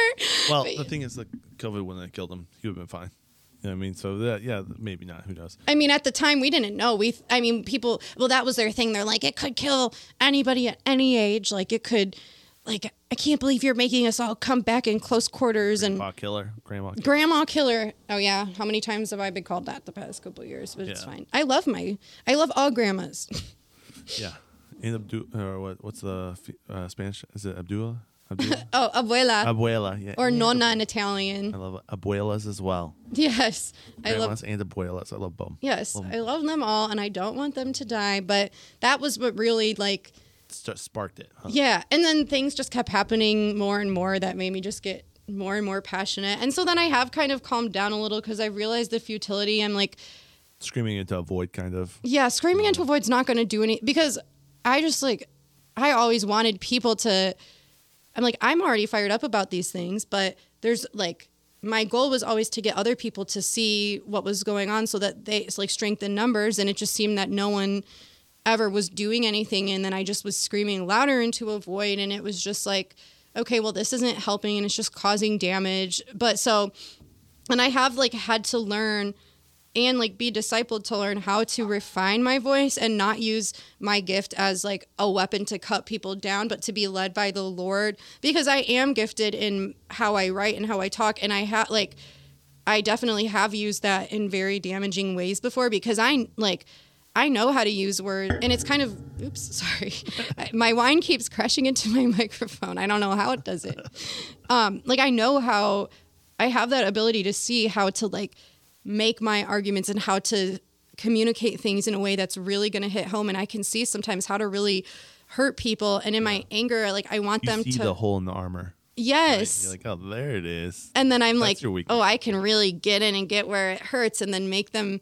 And in my own convoluted way, it's me wanting them to feel, or it's me wanting them to have like judgment on them so that they like repent and like are ashamed of their bad things. But I'm like, I can't play God. Like that's not my job. And so it's definitely been a learning curve and still a work in process. But like God is teaching me how to like refine my voice and how to, like be more effective. And rather than just out there like screaming into a void and like trying to get people fired up, it's like, well, there's only so much that I can do. And like, if at the end of the day, people are either spiritually blind with the scales on their eyes or they're not. Like, it's not my job. Like, scripture says it's only he that hardens hearts and softens hearts. Like, I can tell them the truth to a degree, but like, and we should still stand for truth. But at the end of the day, like, I can't make their worldview change. And that's such a hard thing to come to terms with, is when you see people walking in darkness and it's like, there's so much freedom if you're not, like, once you break through, but there's no way to break them out. Like one time you can't do it. You can't. It's not by you. You can't do it. And that's what I've had to remember, is that it's not, I'm using my flesh and blood to fight flesh and blood when it's really not my fight. Like, it's against powers and principalities, and like in my own strength, I can't fight that. So instead of being mad at people for being deceived, like they're not, like they're really just the victims because they're the pawns, and it's sad. So I don't know. It's been quite a journey and it's still a work in progress, but I'm like, well, I have been gifted with this almost like not prophetic in the future sense, but just like speaking out, like speaking truth, even when it's unpopular. But I have often used that like to cut people down, and not in a God glorifying way. And I mean, again, Kyle talks a lot about integrity and he's like, it's much more important someone's integrity and character than how gifted they are. Like, they could be the most gifted person in the world, but if they're not operating with integrity and if they're not operating with character and concern for others, then like, what is even the point? And he even said something on Wednesday at that workshop, that the Hearing from God workshop, that if you discern something about someone, like maybe some sin that they're in, and if your response is not that your heart is broken for them, but that you're like, haha, I knew it, like you're going to yield it over their head, like that's a big problem. And I was so convicted because I feel like that is just my flesh tendency is to always be like, oh, you dirty, rotten sinner. Like, I'm so mad that you think that it's okay to do XYZ to other people and blah, blah, blah. When instead, like, my heart should be broken for them. And so that's just been something brought to mind that God's been talking to me about, and we've been working on it. So yeah. How did let's talk about that faith journey. Like, how'd that happen? Like, was it something that's just been continually growing, or was there like a light bulb moment where like things actually shifted? I'm guessing, I mean, from what it sounds like, let me just say this. From what it sounds like, you grew up in a Christian home. Yes. Right? That's kind of what's been, like you said, charismatic / Pentecostal, going to Grace College. That's obviously a Christian college. Yep, Christian high school too. Would you say, Christian high school as well? Yep. That Baptist? Yep, the Baptist. Yeah. Yeah. So what has your faith journey been? Because right now you're getting downloads and learning a lot. It sounds like a lot of different things right now. Yes. What's that journey been like? So, yes, you're correct. I was born into a family with a strong spiritual legacy on both sides. Like my grandparents, both sets of grandparents have really cool testimonies. Grew up going to church, and I've always had a relationship with God. I think I was like 4 when I first, had asked Jesus into my heart, but it's really just been a lifelong journey. There wasn't really one moment when I could say that, I totally, like a pivot point. I was lost and then I was found. For me, it really, like, I was very blessed with parents and grandparents and aunts and uncles and a church that taught me these truths. And then I would say, though, that when I got to high school, because I had been in public schools and it was just like really bad, and my parents pulled me out because they could see that I was just like not going down a good road, kind of. And so for a high school, that's when I started going to that Baptist school. Well, and I had gone to Lutheran schools growing up, and I loved them. Like I had a very awesome elementary school experience, just really. And even though I'm not Lutheran, like I love the Lutheran church. I think there's a lot that, I like them. And so shout out to the Lutherans. Shout out to the Lutherans. We've got a couple that listen. Yeah. We love you. I mean, you can talk to me about your transubstantiation because I don't understand, but I'm open to hearing about it because y'all have your reasons for believing it, and I want to know. But so I went to public school for like 5th through 8th grade, and it was like in looking back, I can see a lot of darkness in my own little preteen life that was from that. And so I went to a Christian school from 9th through 12th grade.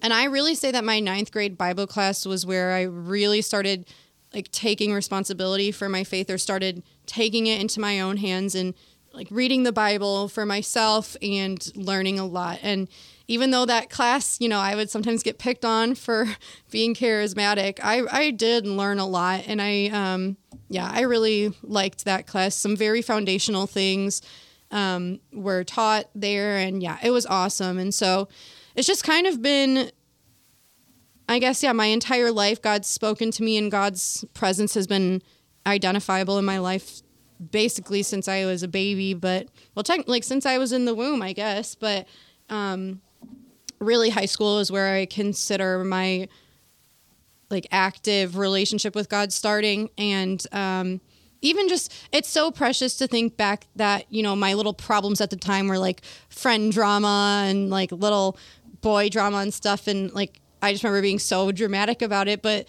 God meets you where you're at, and like he helped me through those things. And it was such a foundation to really get close to God. Like he didn't, laugh at me for being dramatic and like a dumb little high schooler. He was like, no, that's like, I'm here for you in those hurts, and I'm not going to leave you. And just stuff like that. And so it was a very good, I guess, year of growth. And then I went to summer camp and got filled with the Holy Spirit, like indwelt to the point, like speaking in tongues for the first time. And so that was also like a beautiful moment, because I just remember we were singing Revelation song, which now it's like one of my favorite worship songs because it's special. And I just like, I got this vision almost of just like, of Jesus as the Lion of Judah, just like prowling in the heaven. It was just like this really cool vision that I can't really explain.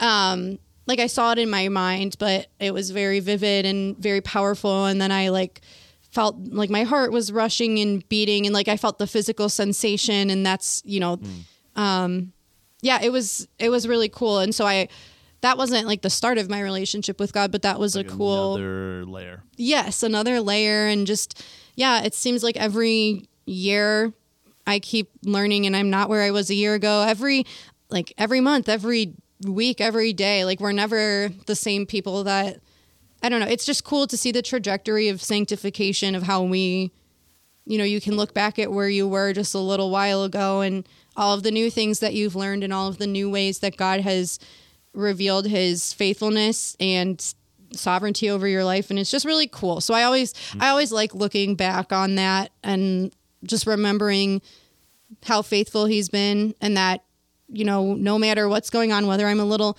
ninth grader feeling like excluded from my friends, or an angsty little 20-year-old thinking she's in some eat, pray, love, like I just got my heart broken by my love, and now I'm in the South America finding myself, like so dramatic, but like God always meets you where you're at. And like, yeah, he's so gracious, because I would just be laughing, and he probably was laughing at me being ridiculous in some of those moments, but it's just so cool. Yeah. It's probably training too. Like when you're learning that in high school, right? There's probably things you learned then that's helped you now when you have those same friends on Facebook just attacking you or what. It's probably just like things that there's a reason for it then, and it turns into something later. You go through the stuff you go through for a reason. Absolutely. It's not hindsight's 20/20, and hindsight's where you really see where God worked. Oh, definitely. Yeah. And I can, like, for how many, because there has been collateral damage of the past few years of like friendships that have been lost, and I honestly am not, let the bridges I burn light the way. Not that I'm out there trying to burn bridges, but I realized like anything that and there have been times where it's been me in my flesh being angry. And so I'm not going to say that I'm such a martyr and always losing friends because of God. But there are other times where literally just standing for truth and like not saying that it's okay to like rip a baby's arms off or things like that, like are going to get you hate. And for all of the craziness that's happened, like everyone that's been lost, like God's restored it to better than before by bringing me like new friends that are close to like that have my same values. And again, it's not that I'm ever happy if like someone's not in my life anymore. And there are people like the girl that was like blocking me and unblocking me, like she's still on my heart to pray for. And I'm believing for her to truly come to the Lord and have freedom from the life that she's living right now, because it just seems like, even just from a secular standpoint, it just does not seem like good. And I know that God loves her so much that he wants more for her than that. And so I'll never like totally write someone off, but like when they decide that they don't want me around anymore, like it's fine, because God's provided miraculously people that, like, for everyone that's been lost, it's like he's provided two more in terms of like spiritual value, like common ground. And so it's been very refining. And my mom will even have people come up to her and say like, man, I really love what Juliana posts. Like she's so, and like, I don't really post that much anymore, but probably more in like 2020 maybe. Cause I think I was just saying a lot of what people were thinking, and like, people will say like, man, I wish like I could say that. Or people have even messaged me like, you need to run for office or something because we need more people like you. And I'm like, Governor of Michigan. Oh, that office has been probably handed over in agreement with darkness. But God, if you want me there, I guess I can't say no, but you're going to have to break those bounds. I'm perfectly happy to be an auditor and just be like in my cubicle. But, oh goodness, I don't remember. No, I don't remember what I was saying. I got distracted by the dog Joe barking. barking. Joe Biden. Yeah, he is. Yeah. You'd mentioned a little bit about spiritual gifts and kind of what do you think your gifting is? I mean, you kind of touched base on that, but I'd love to hear what you think there's more that as you get older, you learn more. But what do you think your gifting is? Are you talking like fivefold or just?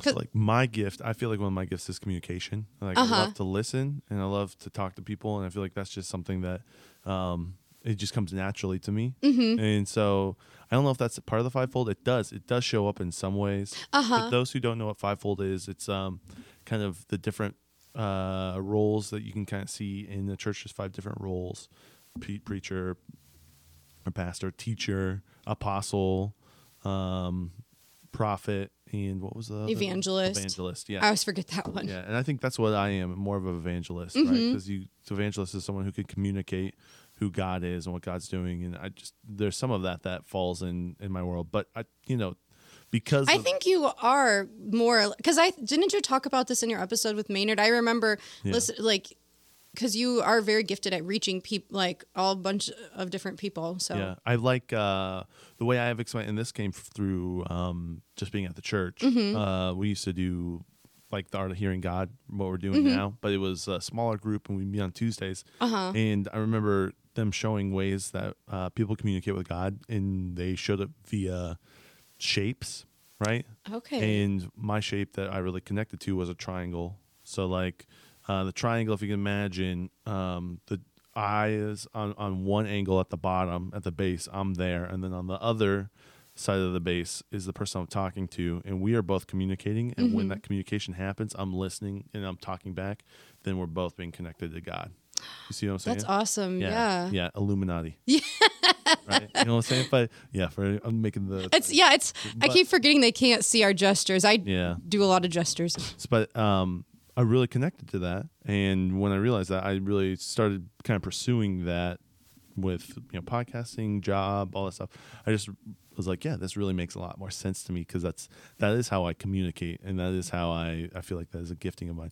But oh, that's cool. All of that being said, what do you feel like your gifts? Because you kind of chatted a little bit about that, being a prophet, seeing things that are happening, maybe not in the future, but a little bit more of like saying something that really convicts someone or can see through that little gap in the armor that no one else can see and just speak truth to that spot. What do you think your gifting is? Yeah, I would probably say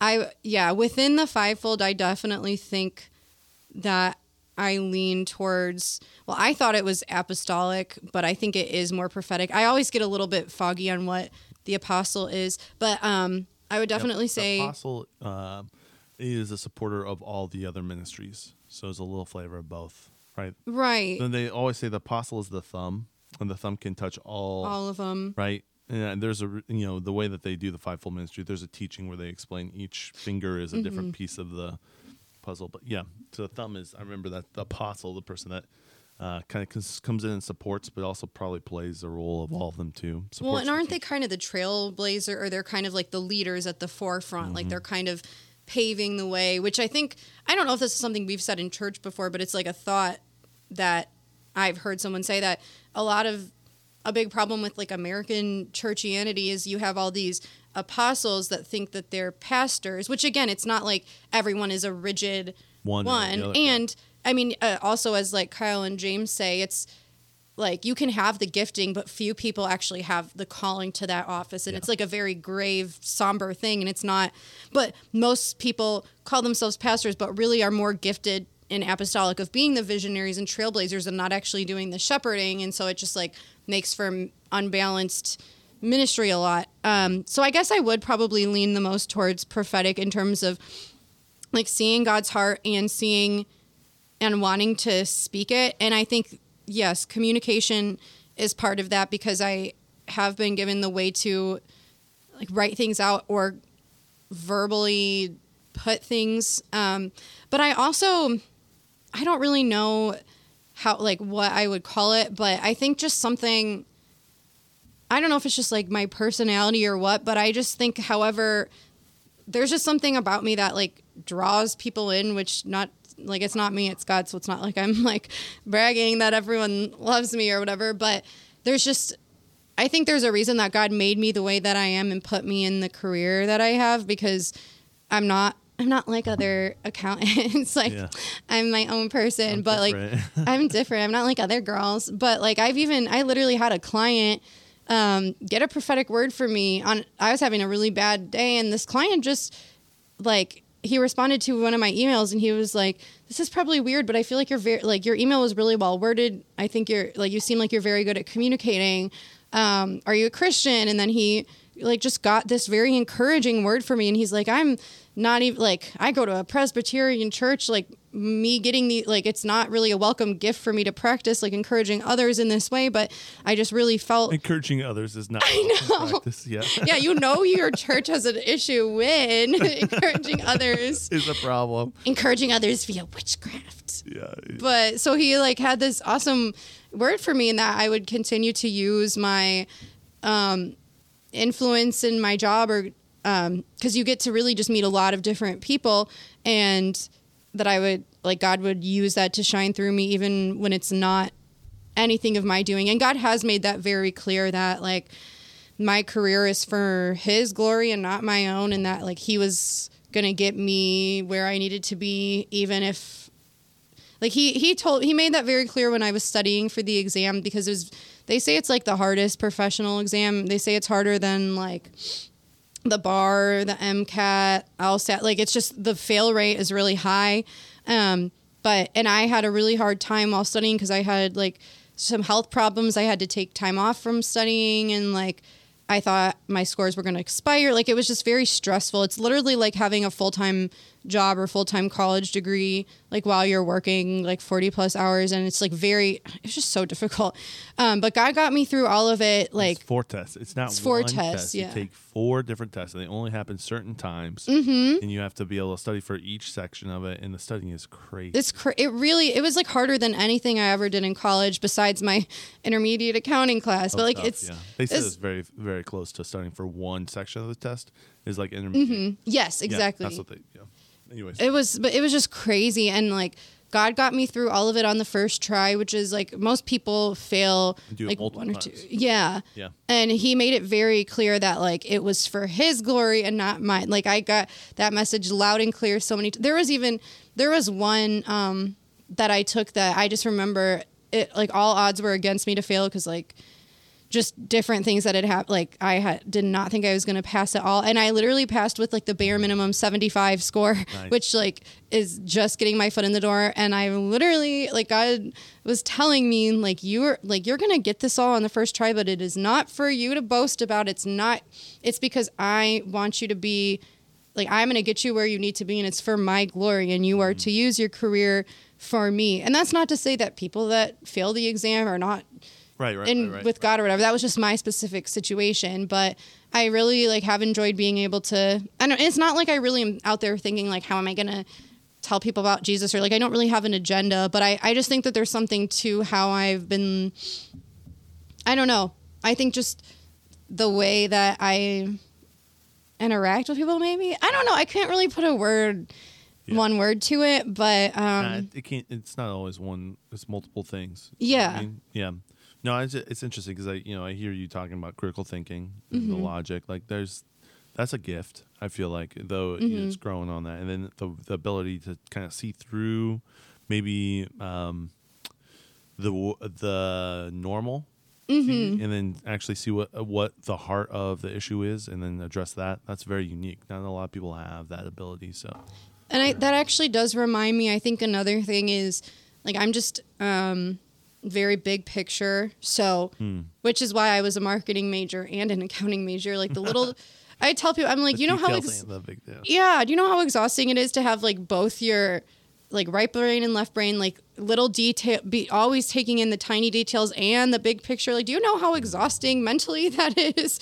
Yeah. But that's how God made me. I can't complain. But, like I've just always, like, it's always very clear to me the agenda behind things and discerning, like, I don't, like, yeah, this is what they're trying to say. Like, I can't really unsee the, like, attitude behind things or, like, the intention. And a lot of that's just with, like, cultural things or, like, entertainment. Like, I just can't even really watch shows anymore because it just irritates me, like, not in like a prude way, but in like, I just like, I know that all my peers are going to watch this and not see what I just saw. And they're just going to get totally like conditioned to thinking that that's normal and good. And it's like, because it's not being presented in a shameful way. It's being normalized. And I just know people are going to get it hook, line, and sinker. And so that it, like, it does kind of, I've always been able to see the big picture. And I think that's another part of it that I have to remember that other people aren't,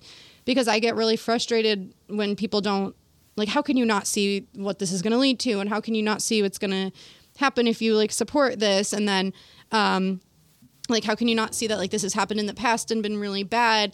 And then, like, I've literally, like, my best friend Lydia has told me before, she's like, you have to remember, I am not, like, good with history. I am not, like, my brain does not work the same way you do with the big picture. So when there's something that not that, like, there's anything crazy that we're disagreeing on, but, like, when we've had conversations before and she'll, like, push back on what I'm saying, I'm like, yeah, but how do you not? Because to me, these things are, like, plain as day, like, as, you know, it's all mapped out. You're like, right there, look at this. Yeah, it would be like we're sitting at a table and I have, like, a cup of wine in my hand and someone says they can't see it. Like, in my mind, it's just that I think it took me a long time to realize that we all see things differently. And actually, Kyle said this on Wednesday that... Yeah. Just for those who don't know, Kyle is our pastor. Oh, yeah. We probably sound like a little cult, like Kyle. But he was talking about... Kyle likes Monster and punching walls and... Yeah. Kyle wears hats backwards. He does, though. He does wear hats backwards sometimes. Yeah. Such a Kyle. All right, go just ahead. Funny because he's not at all like he's the wall punching. No, we love you, Kyle and James and M72 crew. Yeah. But he was saying, like, a lot of people that have the gift of discernment don't realize it because they just assume that it's how everyone else sees the world. They're like, wait, other people don't see that? And so I think, maybe discernment's part of it. Just very big picture. Like, I can see things coming from a mile away. I can see, like, when something's gonna... Just especially with these current events and big picture things, I'm like, how can you not see that it's bad for the government to shut down your livelihood and then pay you instead? Like, how can you see that that's not going to lead anywhere good? How can you, or like, how can you have a certain life experience and then still do something else that totally negates that? Like, how can you have birthed a child and be a mother and then still support, like, killing babies, just things like that, where in my mind, like, well, I guess maybe that one isn't as much a big picture thing, but with the other examples, it's like so obvious to me, and it's not. I have to remember that other people don't see it that way, and they don't have that same bird's eye view. And so that's kind of helped me be more gracious too, like, not in a condescending way, like, oh, these people, these poor heathens can't see what I see because they're not smart. Like, not at all. It's just they have different gifts than I do, and there are things that they do better than I do. Like, a lot of people, like, I'm like, that's what I love about your sister Alea, is she's very gracious, and she's very like, I feel like she's just very sweet and kind and like a comforting presence, and that's not necessarily a gifting of mine. And so I just always love seeing. She's so sweet. Oh, she really is. Sweet, yeah. I love seeing different. Like, that's one body, many parts. We all have different gifts, and it all fits together. And we need people to kind of be at the forefront, saying unpopular truths when called for. Because then I'm like, well, I'm just like, they hated the prophets, blah, blah, blah. But it's like, okay, but like, am I like, I don't need to just go out there and like be a jerk and then play the martyr. Yeah. You gotta be encouraging. But gotta be encouraging and gotta like not speak evil about people. But even people that like are under the influence of evil, like, I want to speak blessings, not curses. And because life and death are in the power of the tongue, and they're not the enemy. They're just the pawns. They're the flesh and bone, but it's the powers and principalities that are controlling them. So I've really had to amend my speech about like my home state governor and things like there, because there's so much evil, but I don't want to play into the enemy's tactics of cursing and playing on their level. No, that's not how we do it in our kingdom. No, it's different. Well, we are almost at 2 hours. Yeah, 100%. I have one more question for you. Oh my goodness! Then we can go out if that's cool. Yes, that's fine. What is the latest conspiracy you're in? What's like the most recent thing you're like, wow, this is crazy? Like If you feel I me. don't know. I don't know about the latest because I feel like I just hear them and I just assume that they're true. I'm like, there's probably some truth to it. So I genuinely could not tell you, like, I mean, one that it's not new at all. This was back when I was first getting woke back in 2017, but Pizzagate, I definitely think that that's real.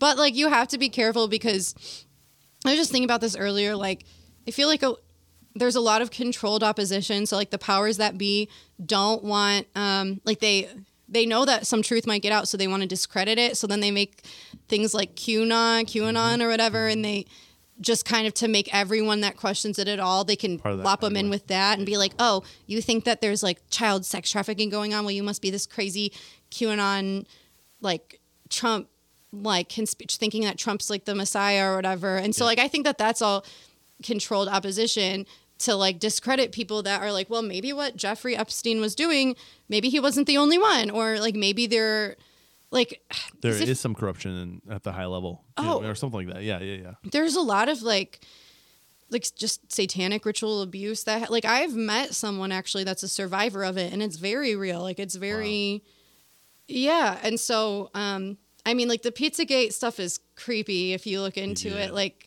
I've done a little bit. Well, like the artwork that the guys have in their house is very disturbing, and it's like, not that that's like the only thing. Yeah, that's one level of it. Oh gosh, yeah. So no, even the emails that you see that our government is saying, it's like even the way that they put I mean, these are public records. And you read it and you're like, just the way that they ordered the pizza, the way that they like said this terminology, it doesn't make sense in the world we live in. So there's got to be something else, and you hope it's not child trafficking, but it probably is. Oh yeah. And the problem is like the biggest. It's a lot of people are like, oh yeah, those crazy Republicans, but if you look at some of the stuff, it's the Republicans who are the ones that they're doing it. They're some of the worst traffickers. Yes. Yeah. Because they're all right. Like it's all two sides of the same coin. Like they're just as bad. They enable it, and it's disgusting. It's nasty. So that's like, don't even look into it because it's just going to make you depressed, or it's going to make you angry, and there's not really anything that you can do besides prayer, which obviously is like, I think praying at a high level, this is something that like Cassie has taught me. Hi, Cassie, again. Like praying for repentance, which I still don't understand how you can like corporately repent on behalf of a nation, but like the prophets did it, and like just, I don't know, asking God to intervene and to change people's hearts, because we can't go and like attack a principality that's been given, like we've given it like the permission to be here. Like it's not, we can't just go and like fight against them, but we can pray for people's hearts to be softened and eyes to be opened, and for God's presence to increase. And I think that's just that's really like our biggest, most important weapon. And that's all we can do, because on our own, we can barely, I don't know, we can't do anything. Yeah, post on Facebook. Yeah, we can post on Facebook and make people mad, and then do nothing. Nothing happens. Barely even post on Facebook. You know what I mean? Like, just like, Oh, you can make a private story for your friends. Your friends, the based ones. Remember, you too can see my private story by sending me an essay of how cool I am, and But you listen to this whole podcast. You listen to the whole podcast. That's right. That's cool. Let's wrap this up. Where if people want to find you, you don't have to release that, but if you do, oh sure, no, it's Juliana C. Romano, JulianaCRomano, and that's just my Instagram name, or Juliana Romano on Facebook. Just like look me up in Timon or Allison's friends. Unless they unfriended me. Oh, I blocked you along. You blocked me along. Yeah. You just have to watch the private story through Allison. All right. Allison says, oh, you got to go. So I unblock it. I look at it. And then you, oh no, I got to, you're one of those people too. The chronic blocker and unblocker. Yeah. I got to keep my peace clean. Yeah, so I gotta foster my own peace. Yeah. Oh my. Yeah. You got some great based memes. They're hilarious. Oh yeah. I enjoyed them. The memes are great. Yeah. The memes are great. Mm-hmm. But they're not, I have made a few of my own memes, I will say. There's this, like on my Instagram, there's like a saved story that you have that is called homemade memes, and like they're kind of cringy, but those are the only ones that I've made. Everyone else, I've just taxed them from. Most of them are from libertarian meme pages because that is where they do have They the got best good memes. stuff. Yeah. Yes, there's some of them are some of them are too spicy to even put on the private story. So those ones go out to like individual people maybe, but Right. then I'm like I'm like, oh. Yeah, now it's getting traced. It's But the getting thing is, traced. they know how long you look at something, right? That's part of the. Yeah, it's like it just is what it is now. Yeah. Cool. Well, thank you so much for coming on the podcast. Yes. This has been great. It was my first podcast. Oh yeah. Yeah. First but not last. Yeah, I know, for real. I'm like, this was so fun. I can't believe it's been 2 hours. It feels like 10 minutes. It flew by. I know. Oh man. Well, thank you so much, folks. You guys have a wonderful whatever you're doing. We'll catch you guys on the next podcast. Bye. Bye.